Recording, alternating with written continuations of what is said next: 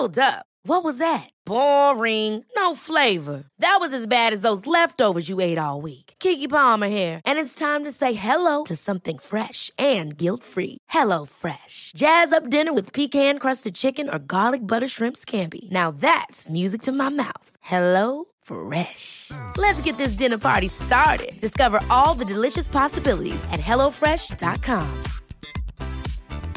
Life is full of awesome what-ifs, and some not so much, like unexpected medical costs. That's why United Healthcare provides Health Protector Guard fixed indemnity insurance plans to supplement your primary plan and help manage out-of-pocket costs. Learn more at uh1.com.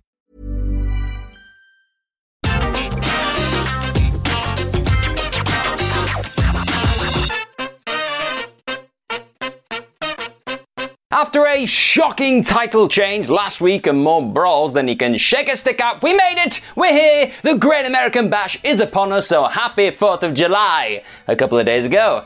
Because we had former pals colliding, we had $1 million straps on the line and a butler stipulation, and maybe some belts found some new shoulders to sit on. And above all else, Samoa Joe looked terrifying absolutely every time the camera zoomed in on his big, gorgeous, horrific face. But enough jibber jabber, we are here right now to do the ups and downs for this week's NXT Great American Bash edition, so buckle up folks, I'm Gareth from What Culture Wrestling, and these are the ups and downs for NXT Great American Bash. NXT ups and downs.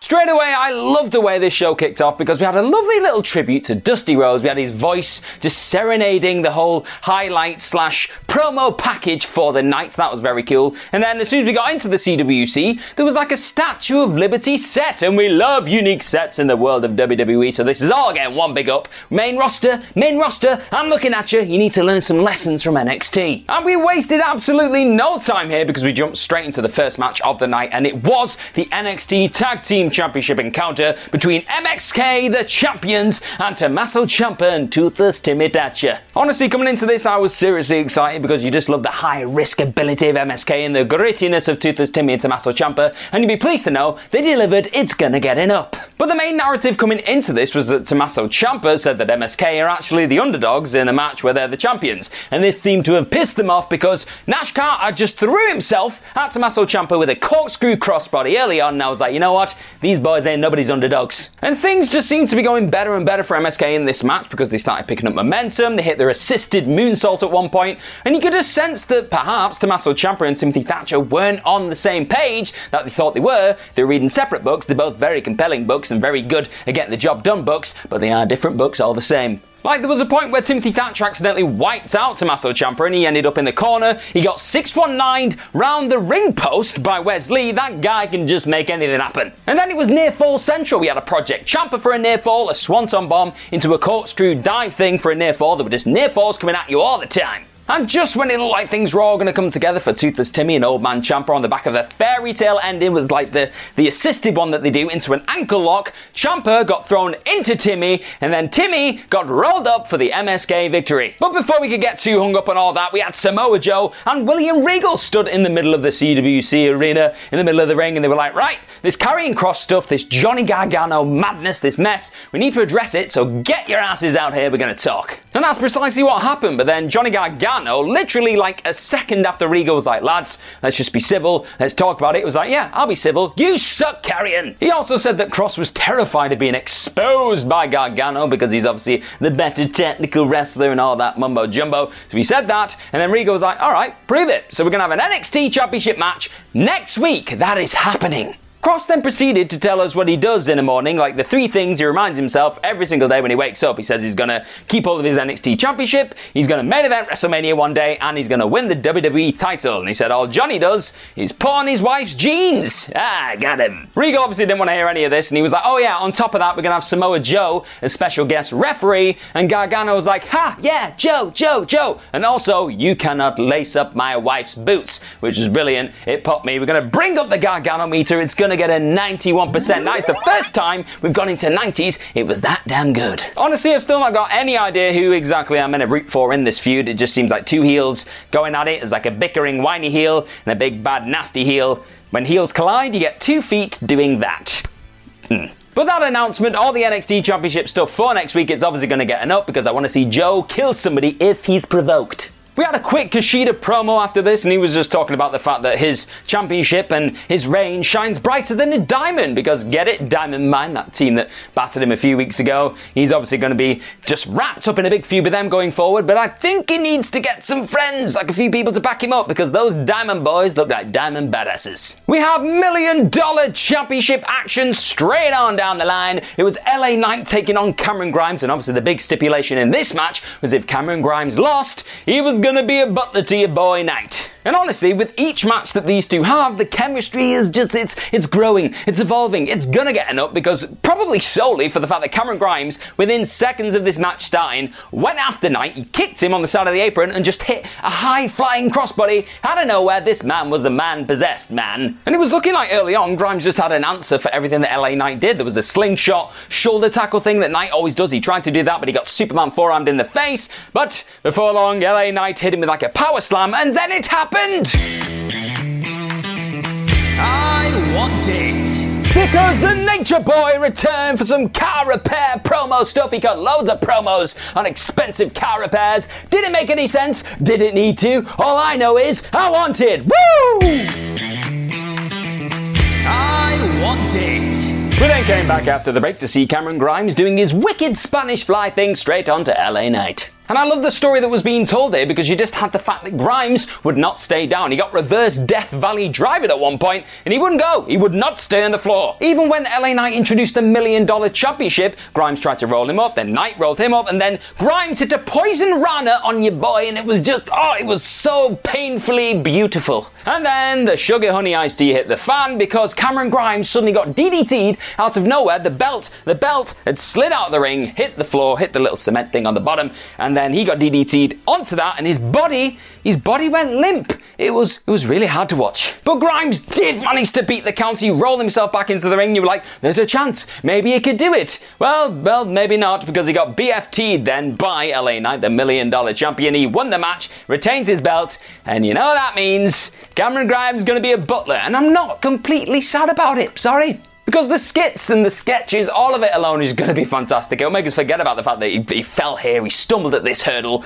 and it'll just be great because he's a comedic genius. And then later down the line, when he does win the $1 million championship, because that is going to happen, it'll be all that much more satisfying. This is just good storytelling. The NXT Women's Champion Raquel Gonzalez and Dakota Kai were backstage having an interview by Mackenzie Mitchell, and when she asked, what do you think of tonight's NXT Women's Tag Team Championship match, they both answered at the same time, and there was Quimo tension. We like it. They then went on to say that they're going to put Shotzi Blackheart and Ember Moon out for real this time. They're going to batter him, but the real story here was the fact that there was still that tension. It was still simmering, and I just can't wait for the implosion, which is inevitably coming probably just before a takeover. The NXT 2021 Breakout Tournament competitors, contenders, whatever you want to call them, they were all introduced after this. They stood all down the ramp. They had a cool little moment where you zoomed in on each person. They had like a little sound bite from the commentary team. They were like, this guy does this. This guy's really big. That guy's a good high flyer. I liked it. It felt like the Cruiserweight Classic kind of feeling, so it's all going to get an up.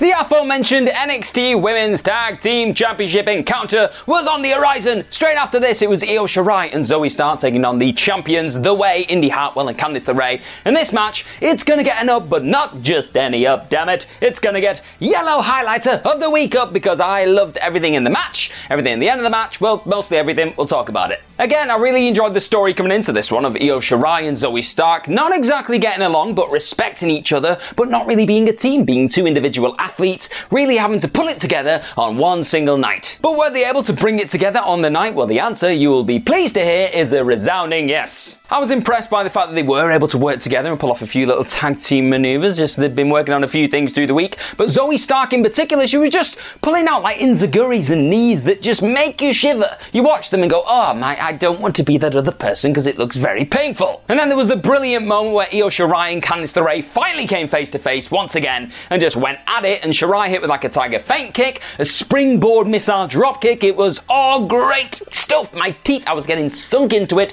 I could taste the brilliance. There was also a really nice moment towards like the middle end phase of the match where LeRae locked in the Gargano escape and Indy Hartwell locked in the silence. So if you join those dots, Dexter Lumis, and yeah, this was one of the few times it worked for me. Index worked. In this moment, frame it, it worked. But just when it was looking like the Way had the upper hand, the battery flashed up on screen. It got up to 99%, then it got fully charged, the whole lights blacked out, everything was going crazy, and you know who it was. Tegan Nox popped up. She was stood at the top of the stage. She was like, I'm back, baby. And of course, this distracted everybody. LeRae was then knocked out of the ring. Indy Hartwell was hit with the K360, which is now my favourite finisher in all of WWE. I absolutely love it. Zoe Stark got the pin, so your new champions are Io Shirai and Zoe Stark, and I could not be happier. But we didn't really have a moment to drink this in, because then Tegan Nox just went straight after Candice LeRae. Obviously, LeRae was the person who technically put her out of action, so that was the thing. They brawled out the CWC, and then like the camera just panned back into the ring. We're like, oh yeah, new champions, and they celebrated with the belts. I'm so happy that we're just going to see Io Shirai defending titles. Zoe Stark's got a first ever belt in WWE. That's really cool as well. It was a nice little feel-good moment. And not even the fact that Dexter Lumis then popped up and picked up Indy Hartwell and walked her down the aisle. And she was like, oh, this is strange, but I love him. Not even that could take any of the shine off this match. I really enjoyed it. It was just good stuff. A quick Toni Storm interview backstage. She was talking about the fact that she now wants Raquel Gonzalez. She wants a championship match, even though she's not really won many big matches in recent times. So I'm not sure why she deserves one. And then she was like, oh, Saraya, I heard that you want a match against me, but you're way beneath me. You don't deserve a match against me, so it's a no. So she wants a match she's not going to get, and she doesn't want the match that she should get.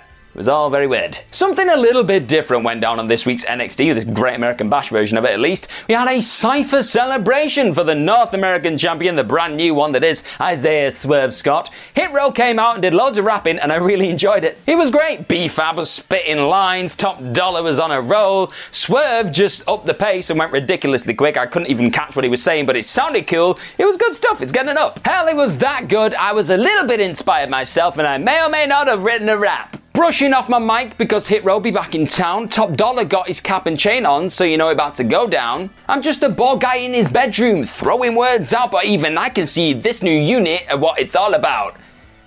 Word. Regal and Joe offered up their thoughts on the Great American Bash, like what had gone on so far, what was coming in the future, and then Samoa Joe was like, right, I know I'm going to be the enforcer next week, but it's going to be fine, I'm not going to get involved unless somebody provokes me. And you know what? I think someone will. And just like that, it was time for your main event of the evening. It was Adam Cole versus Kyle O'Reilly. And this match is getting up. I really loved the little details straight away as Adam Cole made his way down to the ring. You could see that his knee was bandaged up, and that is obviously because Kyle O'Reilly had put him in the heel hook last week. It was a bit of a continuation of the story. We love this stuff. You'll probably be surprised to hear that the two grappled. Yay, straight away. That's just what they do. But it was not the BJJ expert that came out on top. It was Adam Cole. I know, shock. And then on the back of like an armbar ankle lock transition thing, I was really surprised by the fact that the crowd suddenly turned on Kyle O'Reilly. They were like, you still suck. You still suck. This experiment appears to be failing. Now obviously these two know each other so well, it was just reversal crazy. It was reversal central. They were just dodging things, ducking things. But then eventually Adam Cole again went a little bit too far, didn't he? Because after he suddenly just started like having a monologue midway through the match and saying, I am better than you, Kyle O'Reilly. You're a disappointment. And you know what? You're not just a disappointment to yourself, you're a disappointment to your stupid wife. He said those words, and you know what happened? Kyle O'Reilly, he's not happy. You don't call someone's wife stupid. So he let rip. He went absolutely crazy, ran straight to the corner, started beating up Adam Cole, and Adam Cole just knew what he was doing. He baited him in, dropped down, hit him with a super kick, and then rammed his knee into the turnbuckle. This kind of drama works. Drama from last week, where it felt like a school play, nada. And it was just more of the same as the match went on, just with more drama pumped and infused into the whole proceedings. You had heel hooks, transitioned into figure four leg locks, transitioned into more heel hooks. What more do you want? Like, it honestly felt like at one point, every single shot and every single move that was being done was like a Hail Mary. It was like, have that, that's my last shot. There was a Panama Sunrise on the concrete on the outside that made my neck crack a little bit. I was like, how did that just happen? We then hit the near fall run of this match, this big epic where everyone just kicks out of everything. You had kick-outs from the last shot, the kick-outs, or the misses at least, from the flying knees from the top rope. And then Adam Cole went to the second rope, went for another Panama Sunrise, but got got kneed in the stomach by an injured knee from Kyle O'Reilly, so he dropped to the floor like a sack of spuds. So this opened the door for Adam Cole to actually hit the second Panama Sunrise and the last shot for the win. 1-1. We're gonna get a rubber match here, aren't we? And look, I've said it all along, the matches themselves are great. This, in isolation, was fantastic wrestling product that you just want to see each and every week. It was good. But the story, it's gone backwards. We've had the really hellacious unsanctioned match, then a really good wrestling match. Are we just going to have like a sparring session for the rubber match? I don't know where we're going to go. But if we are going to go into the stipulation realm, where do we go with it? We're going to get the typical 3 out of 4s match. Are we going to get a Shark Tank match? Are we going to get Fight Pit? What is going on? My brain's going crazy. Let me know what stipulations you think we should go through with this feud, this program next. So those have been your ups and downs for this week's NXT Great American Bash, and it was a goodie. I loved it. I absolutely adored this show, so it's going to get a massive up from me. Not a single negative. No downs. Imagine the softest sheets you've ever felt. Now imagine them getting even softer over time. That's what you'll feel with Boll & Branch's organic cotton sheets. In a recent customer survey, 96% replied that Boll & Branch sheets get softer with every wash. Start getting your best night's sleep in these sheets that get softer and softer for years to come. Try their sheets with a 30-night guarantee. Plus, get 15% off your first order at bollandbranch.com. Code BUTTERY. Exclusions apply. See site for details.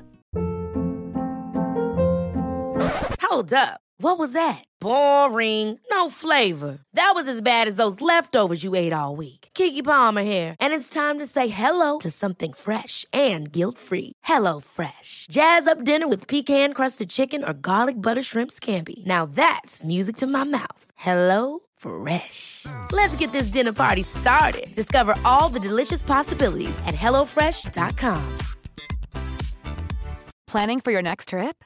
Elevate your travel style with Quince. Quince has all the jet-setting essentials you'll want for your next getaway, like European linen, premium luggage options, buttery soft Italian leather bags, and so much more. And is all priced at 50 to 80% less than similar brands. Plus, Quince only works with factories that use safe and ethical manufacturing practices. Pack your bags with high-quality essentials you'll be wearing for vacations to come with Quince. Go to quince.com/pack for free shipping and 365-day returns.